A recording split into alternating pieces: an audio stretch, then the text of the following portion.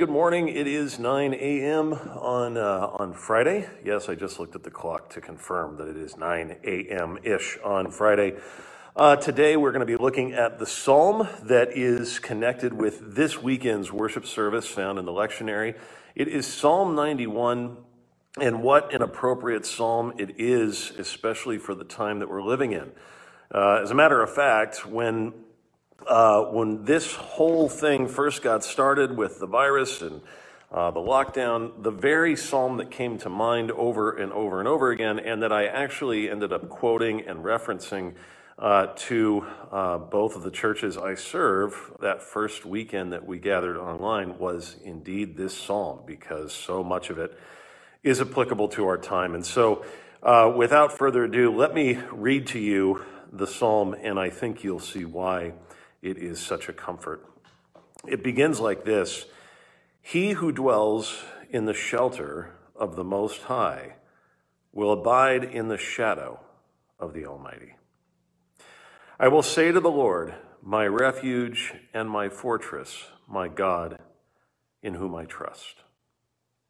For he will deliver you from the snare of the fowler and from the deadly pestilence. He will cover you with his pinions, and under his wings you will find refuge. His faithfulness is a shield and buckler. You will not fear the terror of the night, nor the arrow that flies by day, nor the pestilence that stalks in darkness, nor the destruction that wastes at noonday."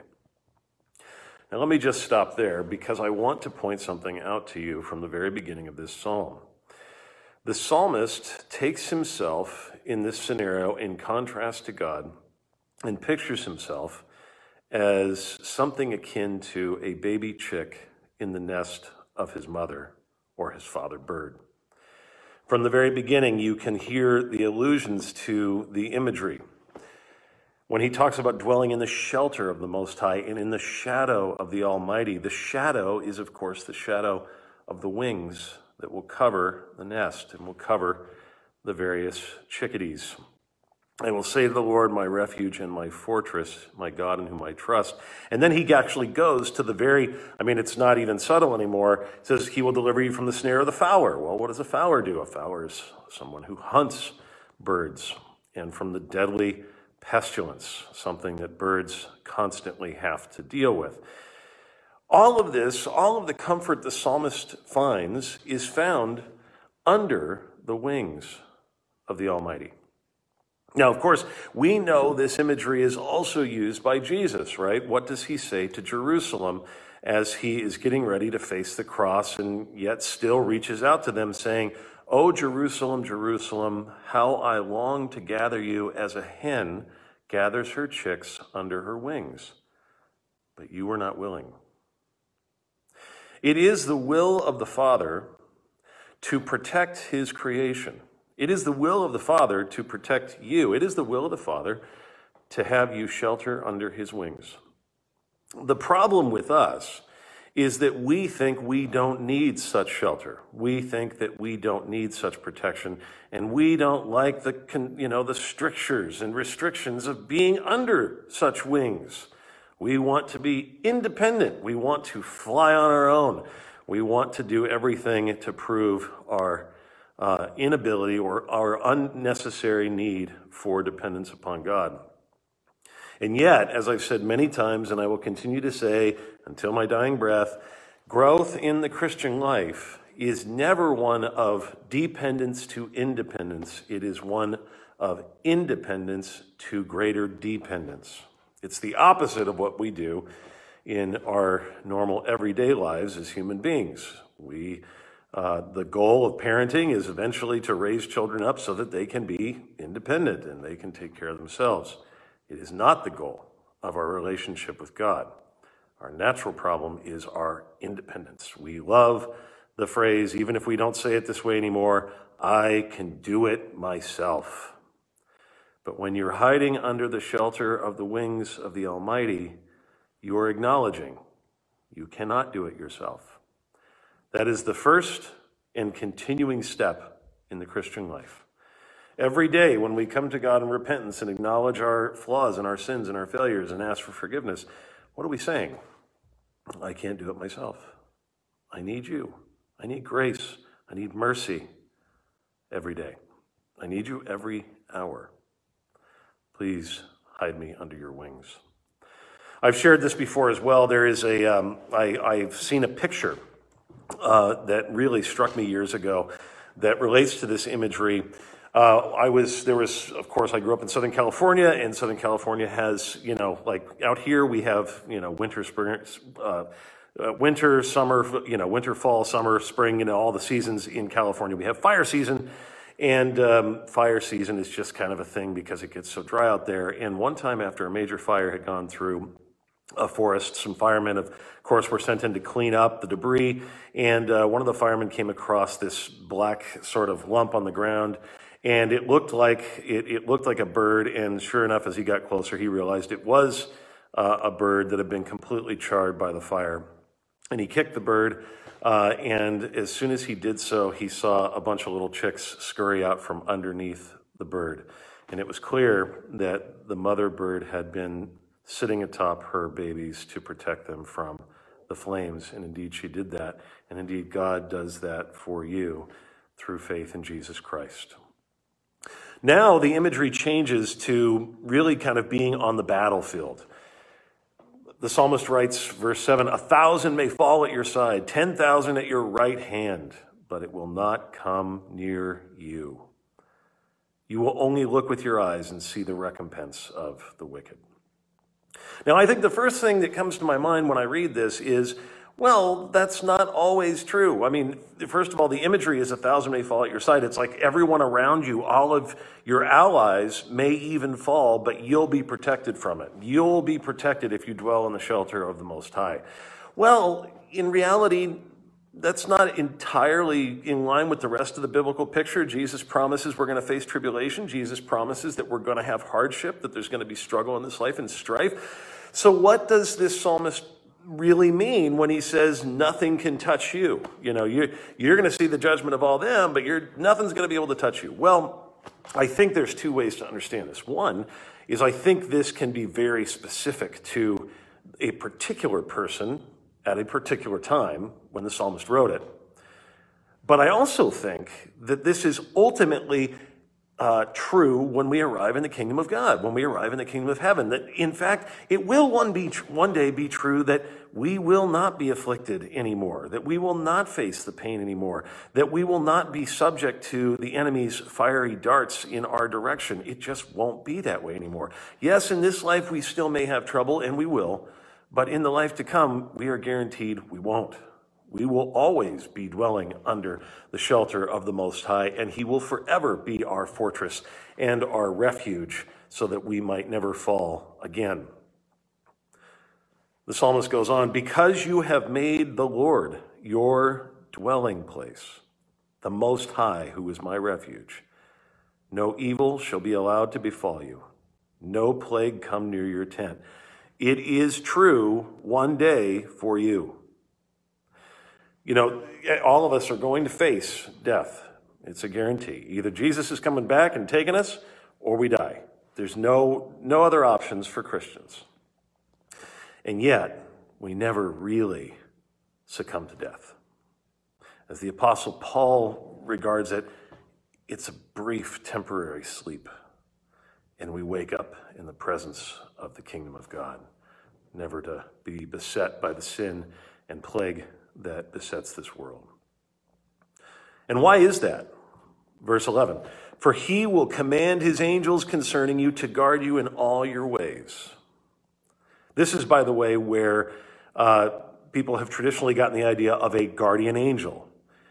So, I think sometimes Protestants, in sort of the rebellion against, the Catholic teaching on angels, which is very developed and very intricate and sometimes extra biblical, in their understanding of things, have gone too far and just been like, no, none of that's true. Well, some of it is true. I mean, there is this reality here that God says there are angels that at least will guard us. Does that mean each of us has a specific guardian angel? Well, that's not as clear.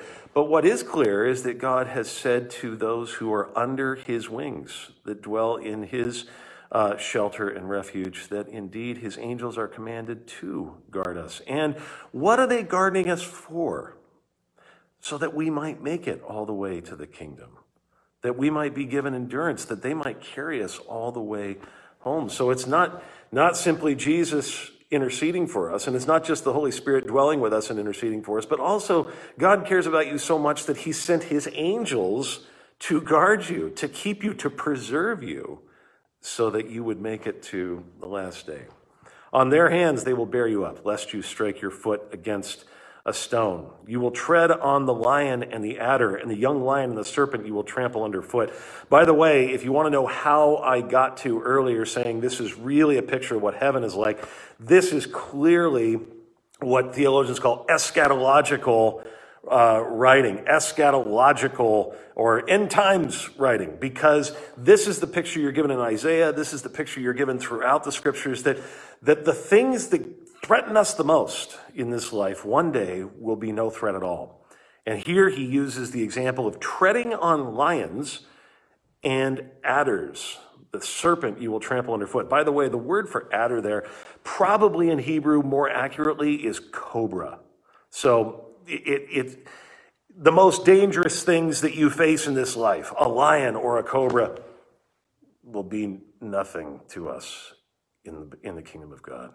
The worst plague that can come upon us will be nothing in the kingdom of God. Now we switch. The last couple verses of this psalm, God begins to speak. God begins to address us. Before, at the very beginning, it was the psalmist saying, this is my hope. And then he went on to say, this is your hope now. If you dwell in the shelter of the Most High, this is your hope. And now it's God's voice speaking. He says, because he holds fast to me in love, I will deliver him. I will protect him because he knows my name. What is the name of God? Who is the name that you call upon? Whose name will the entire universe bow down to and give glory to in the end? Jesus Christ, the righteous. Philippians 2. When he calls to me, I will answer him. I will be with him in trouble. I will rescue him and honor him. I love the idea of when he calls to me, I will answer him. And here's why I love it. I have 3 boys. And throughout all of the day long, especially over the last few months in Rona world, we spent a lot of time at home. Do you know how often me or Mama is called all day long? And from all parts of the house, Dad, Mom. It can be to complain about something their brother's doing to annoy them. It can be because they're looking for something that they've lost and they can't find it. And they assume, of course, that me or Mom know where all the things are that they lost. It can be for 1,000 reasons. And you know what? I got to be honest. There's sometimes where I just don't want to respond. Is that wrong? I mean, it's like, no, I don't want to look for your thing. Leave me alone. Give me some space.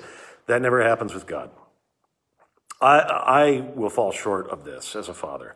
Your heavenly Father never does. You call out to him. He hears every single time. Every single time. And he doesn't get annoyed by it. He doesn't get irritated by it. He doesn't lose patience with you because of it. That's the promise of God's word here. When he calls to me, I will answer him. I will be with him in trouble. I will rescue him and honor him. With long life, I will satisfy him. You better believe with long life. How long that life going on? Forever and ever and ever and ever and ever. And why? Because he will show us his salvation. And he already has. He's shown it to us through the cross of our Lord Jesus Christ. He shows it to us every time we gather to worship. He reminds us through the mouth of a preacher, all too often inadequate to the task, to tell you that yes, your salvation has been won for you by the person and work of Jesus Christ, and that is what we'll continually celebrate when we arrive in the kingdom of God one day, after this life ends, when renewal finally takes place and resurrection is the word of the day every day. All right, I hope that brings you comfort. There's not a lick of discomfort throughout this whole psalm. Like, sometimes a lot of the psalms you have like at least a few verses where it's like, weeping and gnashing of teeth and everything's hard. And then at the end, it's like, but you're good still. This one, the whole time, is just like, you're so good, and you treat me good, and you shelter me under your wings, and that's where my hope is found. And that is indeed where our hope is found. So, all right, gang, God bless you. Thanks for joining me today, and join us for worship on Sunday.